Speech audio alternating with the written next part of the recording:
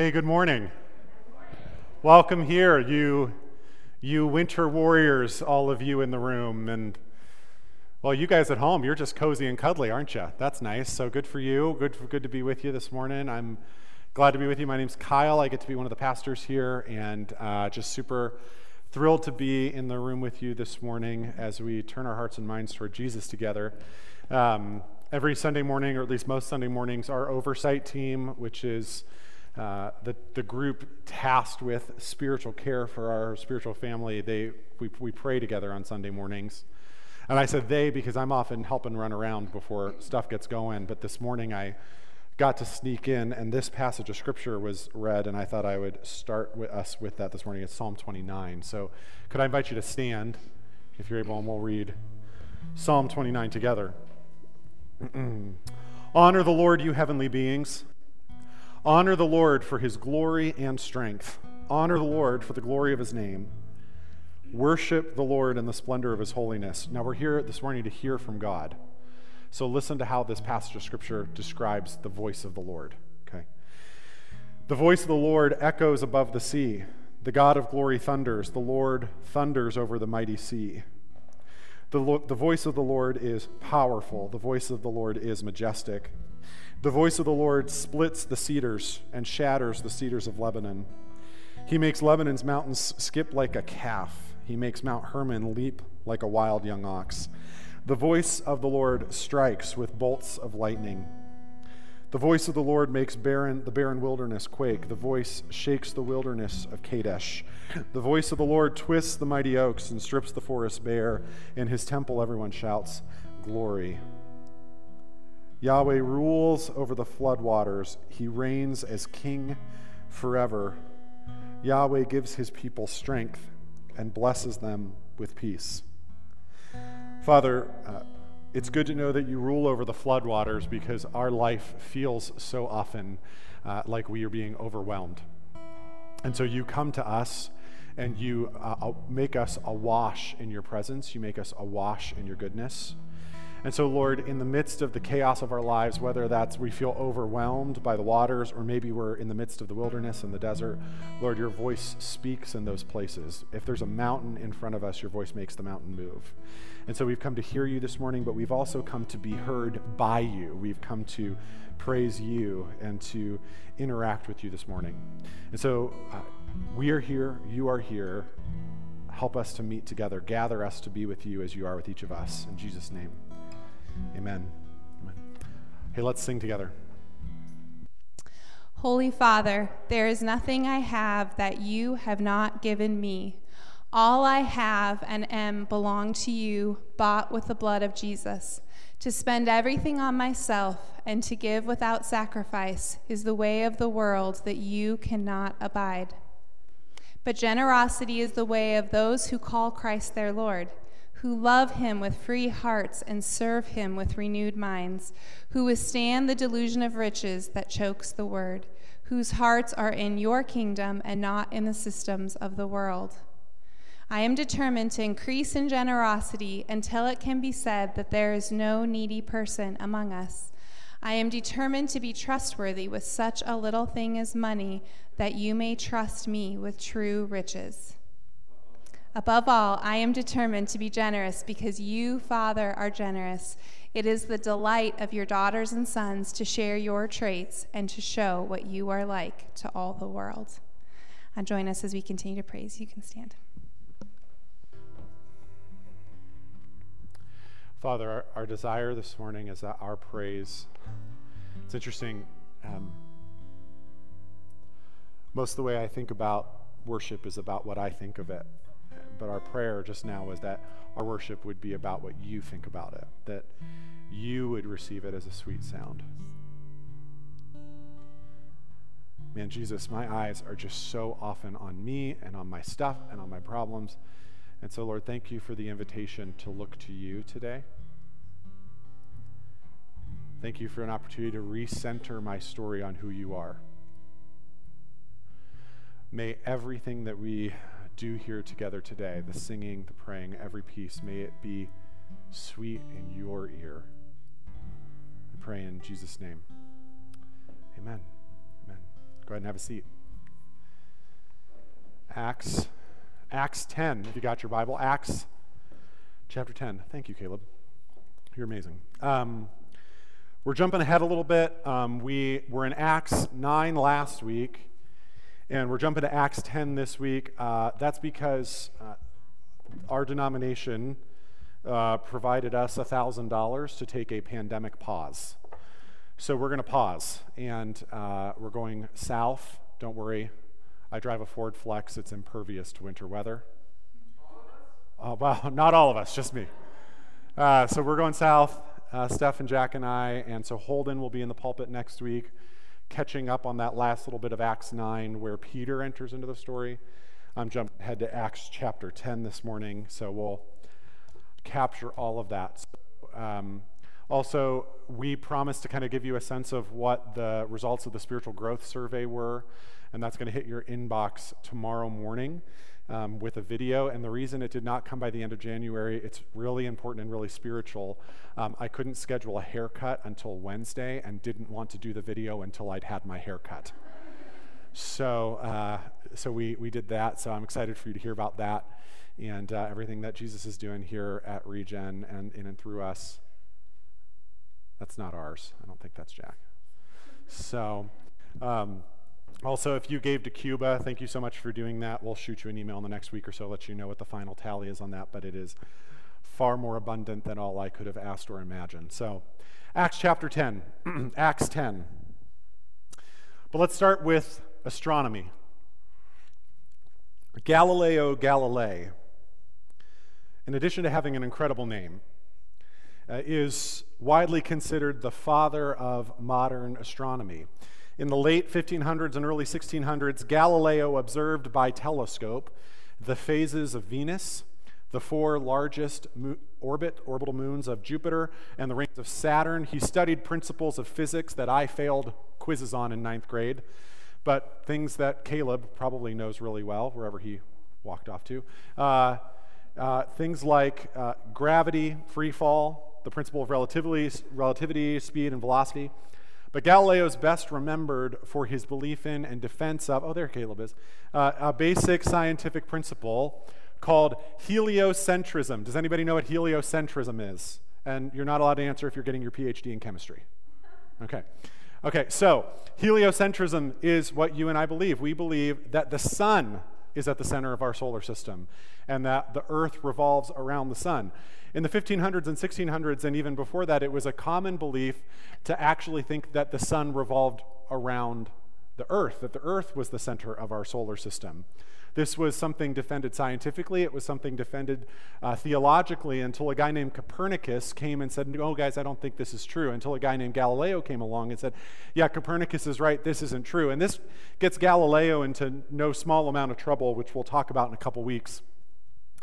But what Galileo taught and studied and understood became part of what's called the Copernican revolution. It's at the foundation of how you and I think about the solar system, how we think about science, and it changed, the Copernican revolution changed everything people believed.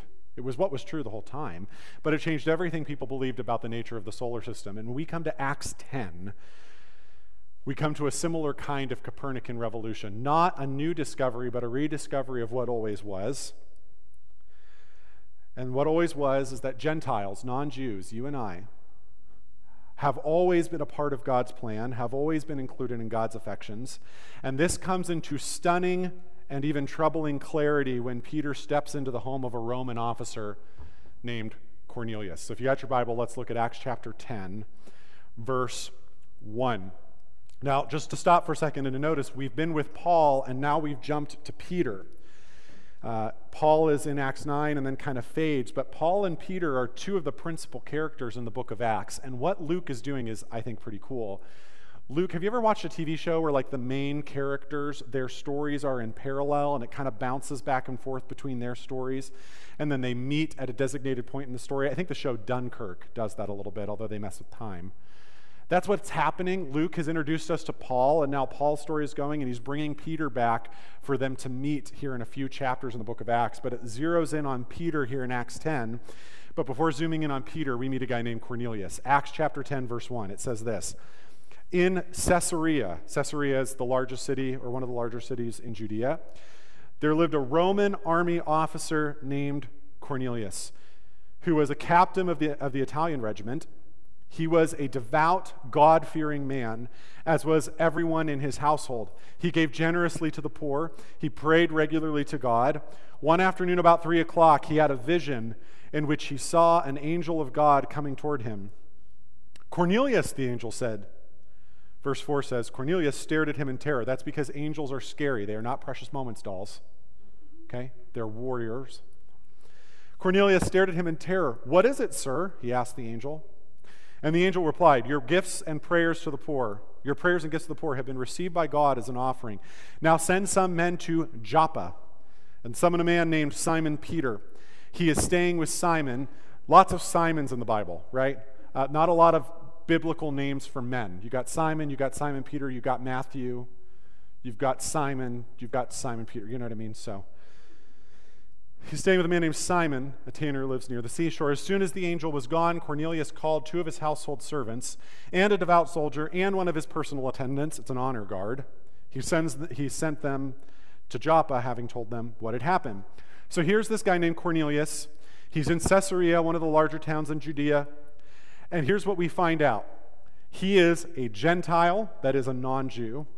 He is a Roman officer, and he is a God-fearing man. He is a Gentile, Luke's readers gasp. He is a Roman officer. Not just a Roman officer, by the way. He's of the Italian regiment. He's not a guy from Judea that joined the Roman army. He's like OG Roman army, okay? He is an Italian guy now living in Judea, probably having served 20 years. So that's why he's married now. You had to serve 20 years before you could get married. He's served his 20 years. He's got a pretty significantly sized household, but he's also, Luke tells us, a devout, God-fearing man. If you were with us back in Acts chapter 8, we talked about the Ethiopian eunuch. He was also a God-fearer. And what is a God-fearer? A God-fearer is what we would call a seeker, right? They're interested in the Jewish way of life. They're adhering to some elements of the Torah. In Cornelius' case, he prays regularly. He gives to the poor. He's not a full convert to Judaism because at the very least that would be painful. It required circumcision. If you don't know what circumcision is, go home and ask your mom. And so this guy, this Cornelius, has been in Judea long enough.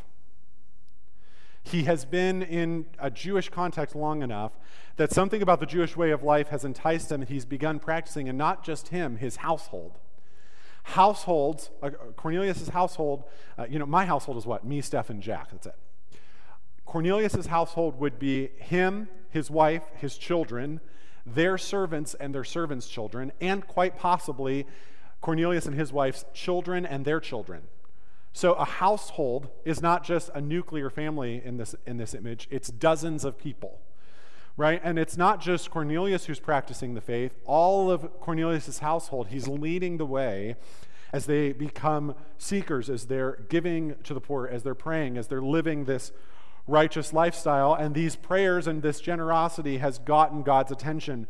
So an angel appears to Cornelius, tells him to go find a guy named Simon Peter, who is in this moment in Joppa. And so Cornelius does that. Jump to verse 9, and the action kind of fades out and zooms in on Peter. Verse 9 says, the next day as Cornelius's messengers were nearing the town, Peter went on the flat of the roof to pray. Don't know if you know this, it's hot in the Middle East. And so being inside, it's really hot. And so it's not uncommon for your living area to be on the flat of your roof. So Peter goes up to the flat of the roof to pray. It's about noon, and he was hungry. That's going to be important in a minute because the Lord's going to meet him where he's at. Peter, you're hungry? Let's talk about food. Amen. You know what I'm saying? But while a meal was being prepared, he fell into a trance. He saw the sky open, and something like a large sheet, or maybe even a tablecloth, was let down by its four corners. And in the sheet were all sorts of animals, reptiles, and birds. And a voice said to him, get up, Peter, kill and eat them. I just love the Lord. I love that he meets us where we're at. Peter's hungry, and so the Lord says, here, have something to eat. Only the problem is what's on the tablecloth in front of him are foods that he and his people are strictly forbidden to eat. It's not just any reptile or any bird or any animal sit in front of Peter. It's foods that are forbidden by the kosher laws of the law of Moses.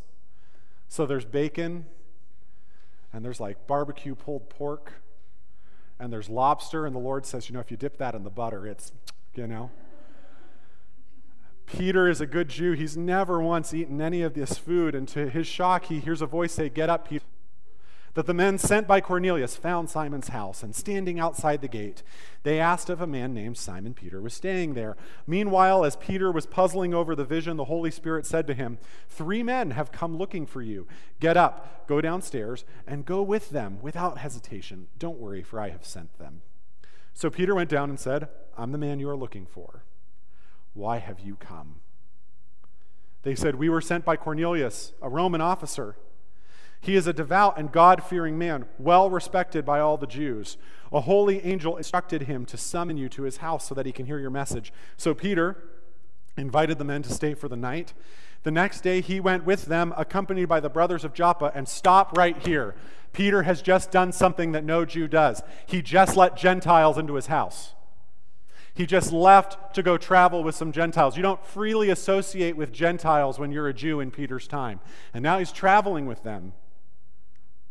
It's all going to go downhill from here from a certain perspective. But stop and notice this about Acts 10. Acts 10 begins with 2 visions.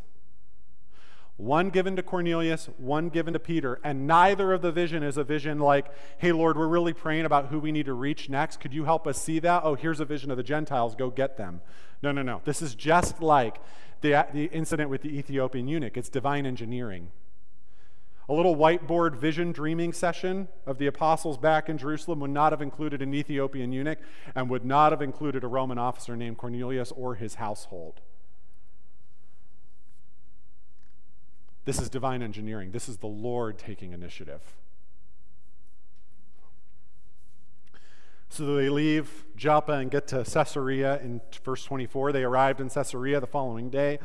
Cornelius was waiting for them and had called together his relatives and close friends. Cornelius is a man of some note. He served his 20 years. He's an officer in the Roman army, which means he makes some good money. It means that he has multiple servants. It means that he has kind of this open air living area in the center of his home, probably about the size of our sanctuary.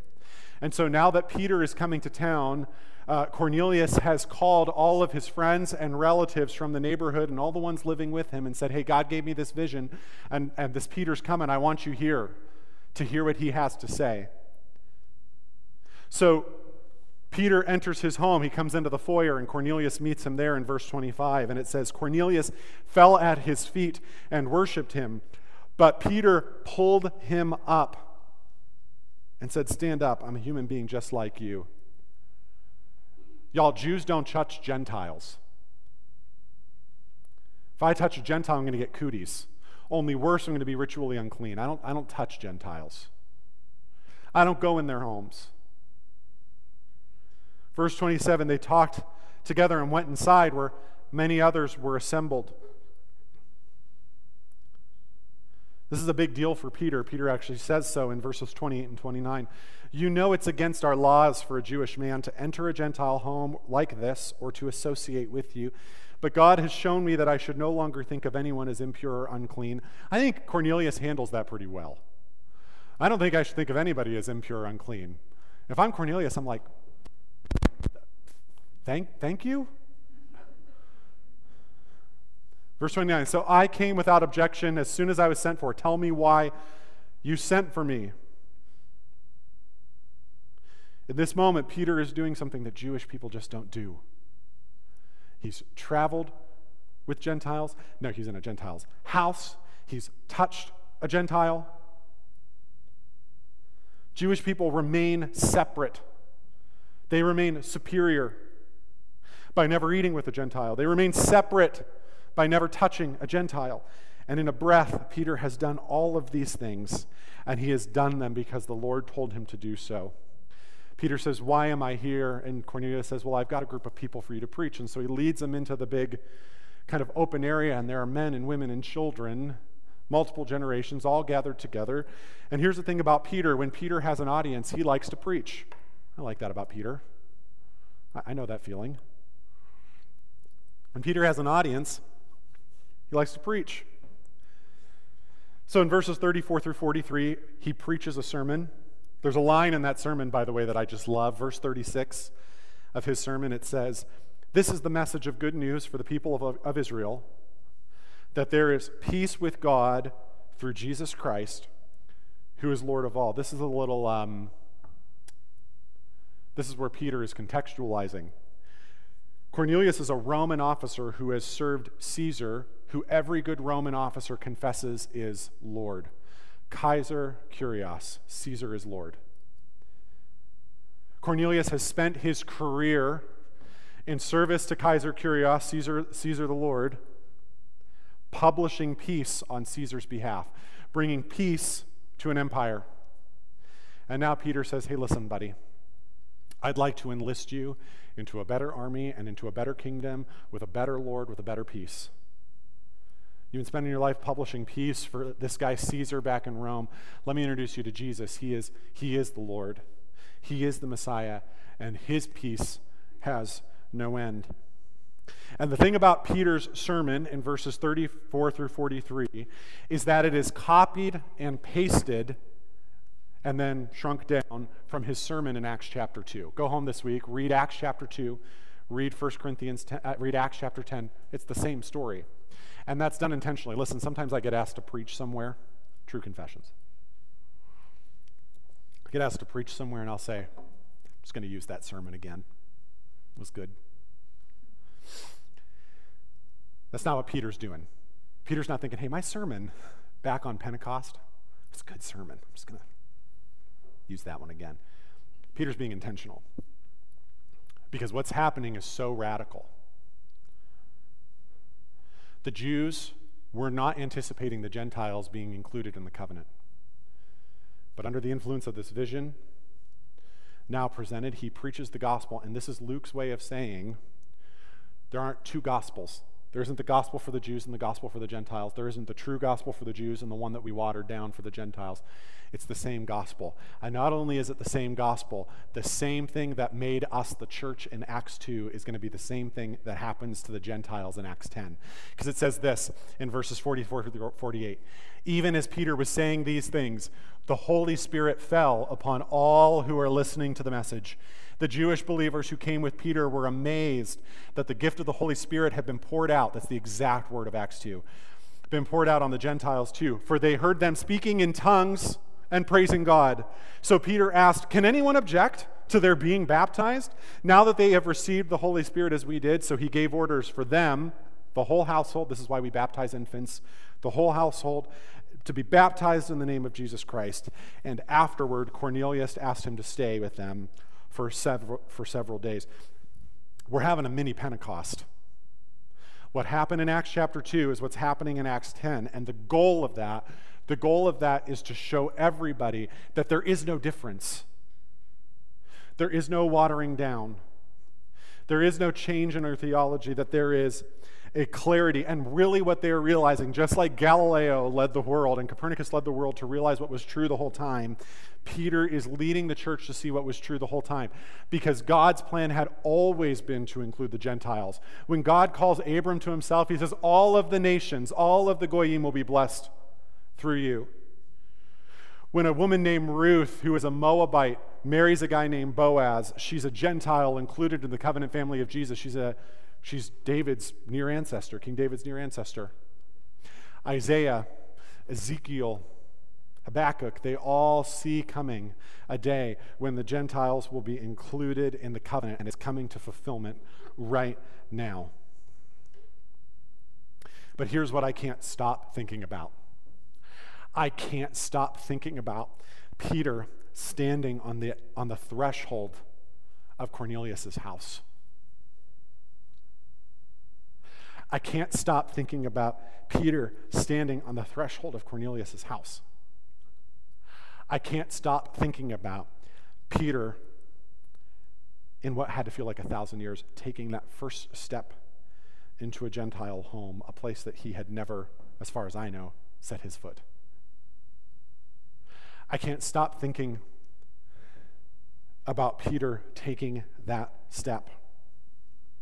John Stott says, John Stott, who preached in England for many years, is now with the Lord.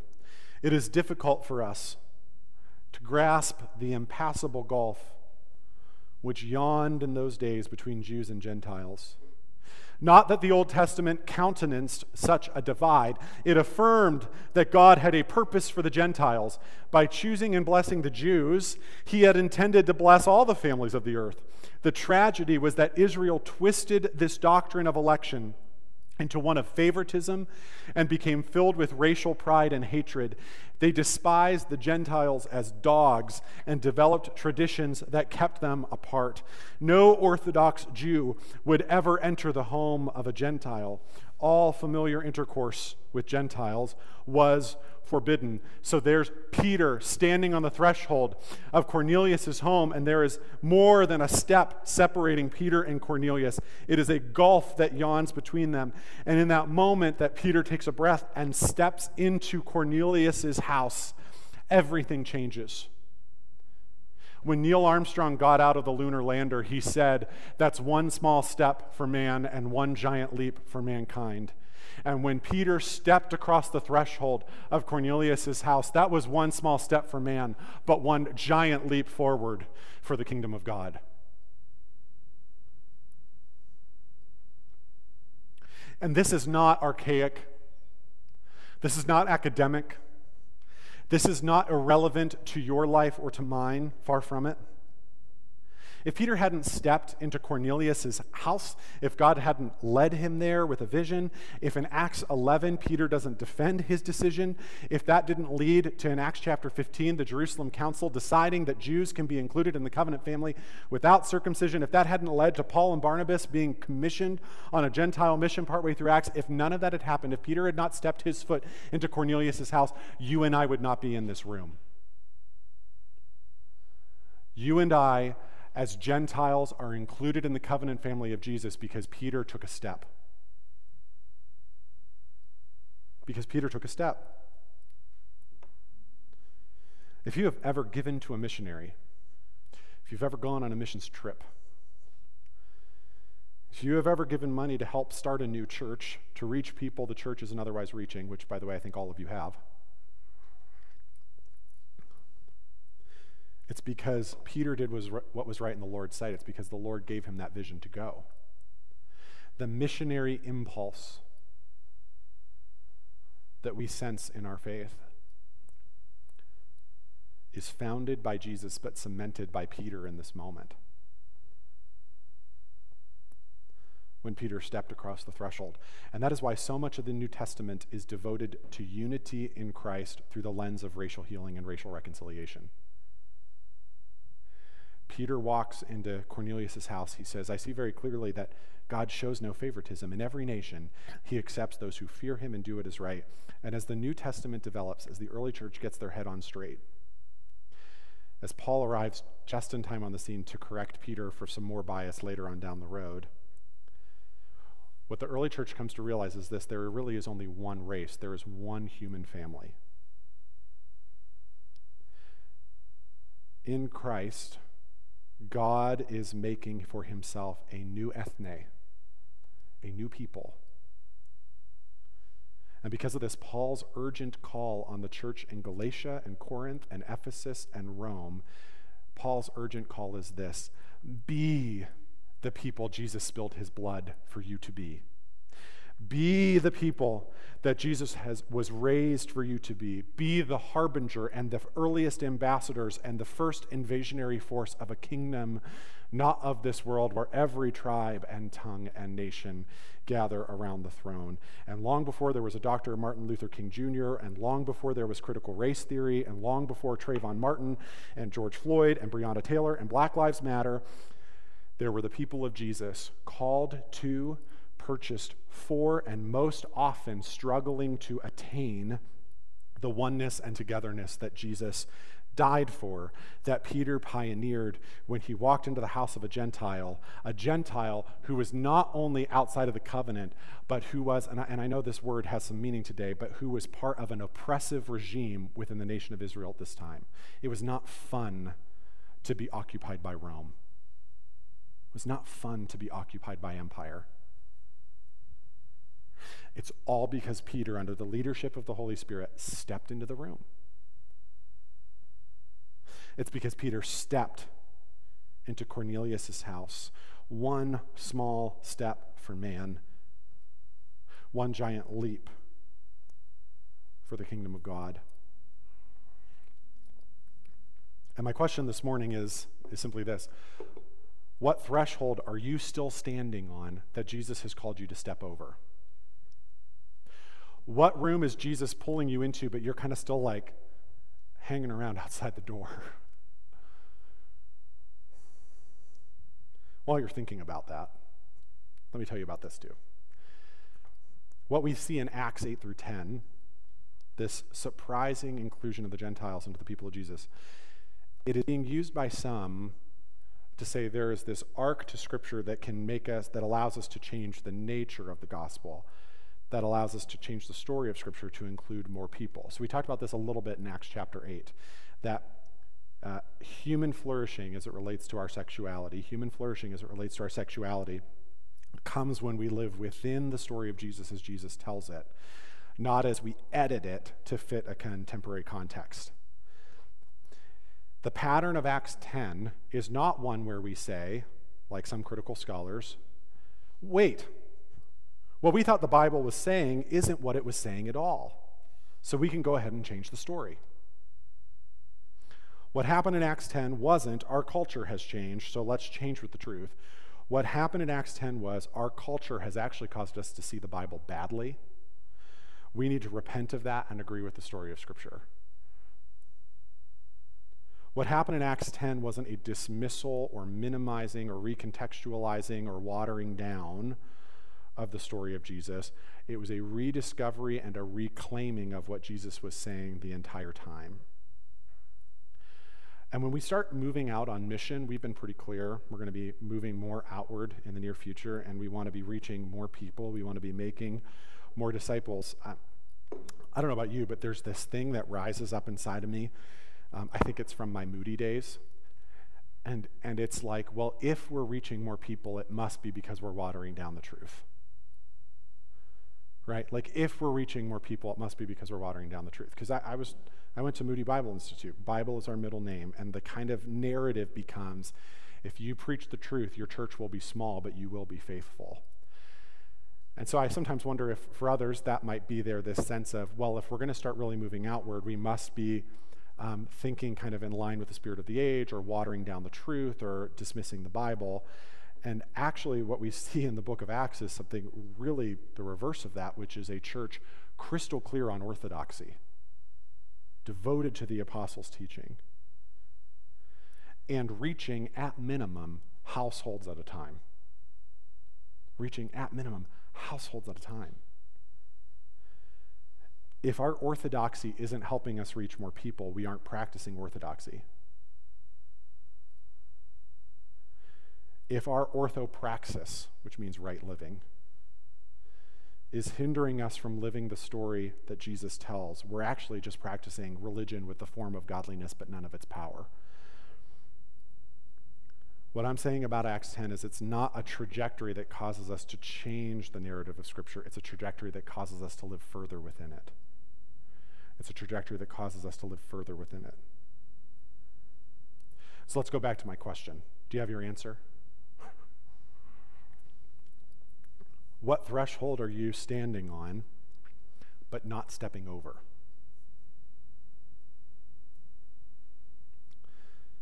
For Peter, that was a racial, ethnic, missiological reality. And maybe it is for you too. But maybe more simply, you're here at a church where we're talking about being more missional. We're talking about being more outward oriented. We're talking more about sharing our faith. And what you're thinking is, I'll let them do that. I'll just stay right here. And maybe Jesus has invited you to take a step over that threshold. Threshold could be, our church talks a lot about this Holy Spirit stuff. That's weird. I'll let them go ahead, but I'll just stay right here. Scripture says, walk by the power of the Spirit. Maybe there's a step of faith or risk that you've been being asked to take and you've not been taking it because you prefer to play it safe and you're standing on the threshold. There's a sacrifice that Jesus has been asking you to make, financial, comfort related. But you've been avoiding that conversation with him. You've been avoiding taking that next step. I'll just stay right here on the threshold, Jesus. We want to be a church where small steps of obedience lead to massive kingdom breakthrough. Do you know why? It's the only thing that has ever led to massive kingdom breakthrough. The only thing that has ever really caused cultures to change, has caused lives to change, is ordinary people taking an ordinary step of faith without realizing what eternal consequences that step would take. And so what I'm inviting you to do with me today, church, is this: to take the step. Take the step. Steph, would you come and lead us?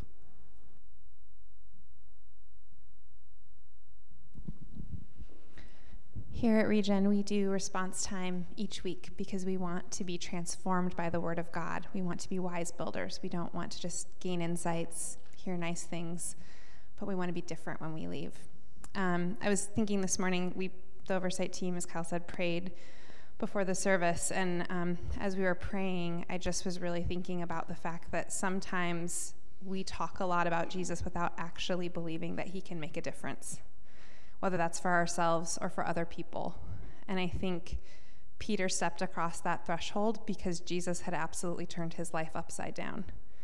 And even though it had been hard and it had been challenging, it was worth it every step of the way. And so I think my question for you this morning, like as you're kind of, if you're picturing yourself at that threshold, what is it that's keeping you from fully believing that Jesus can change your life, can change the lives of those around you? What is it that you need to repent of? What is it that you need to confess or lay down?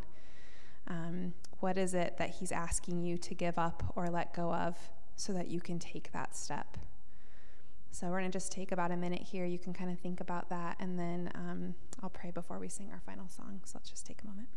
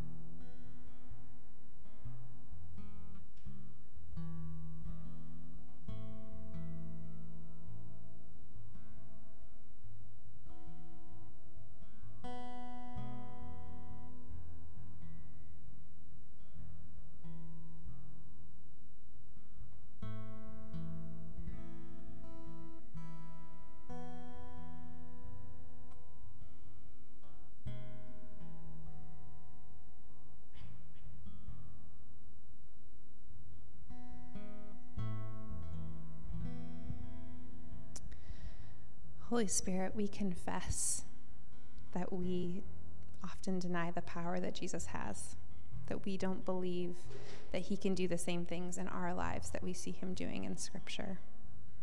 So, Father, we confess that unbelief. Father, I confess my unbelief that you're worth it sometimes. I confess my desire to take the easier way, to use worldly wisdom to get what seems like the better payoff, even if it's not fruit that lasts.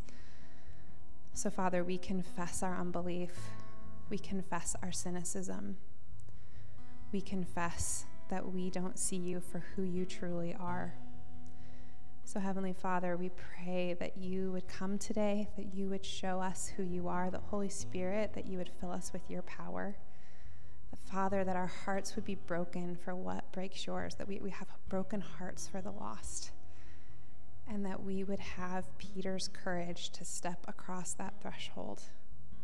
And Father, that you would use that courage to expand your kingdom, to bring lost people home, and to change our city, our county, our state, our country, our world for you.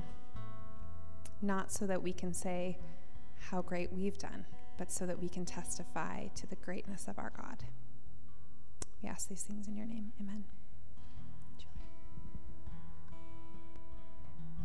Don't be creeping in doorways. Don't go be creeping in doorways. Where Jesus asks you to go, you go. Love you guys. Be good to Holden next week. Okay? We'll see you next time.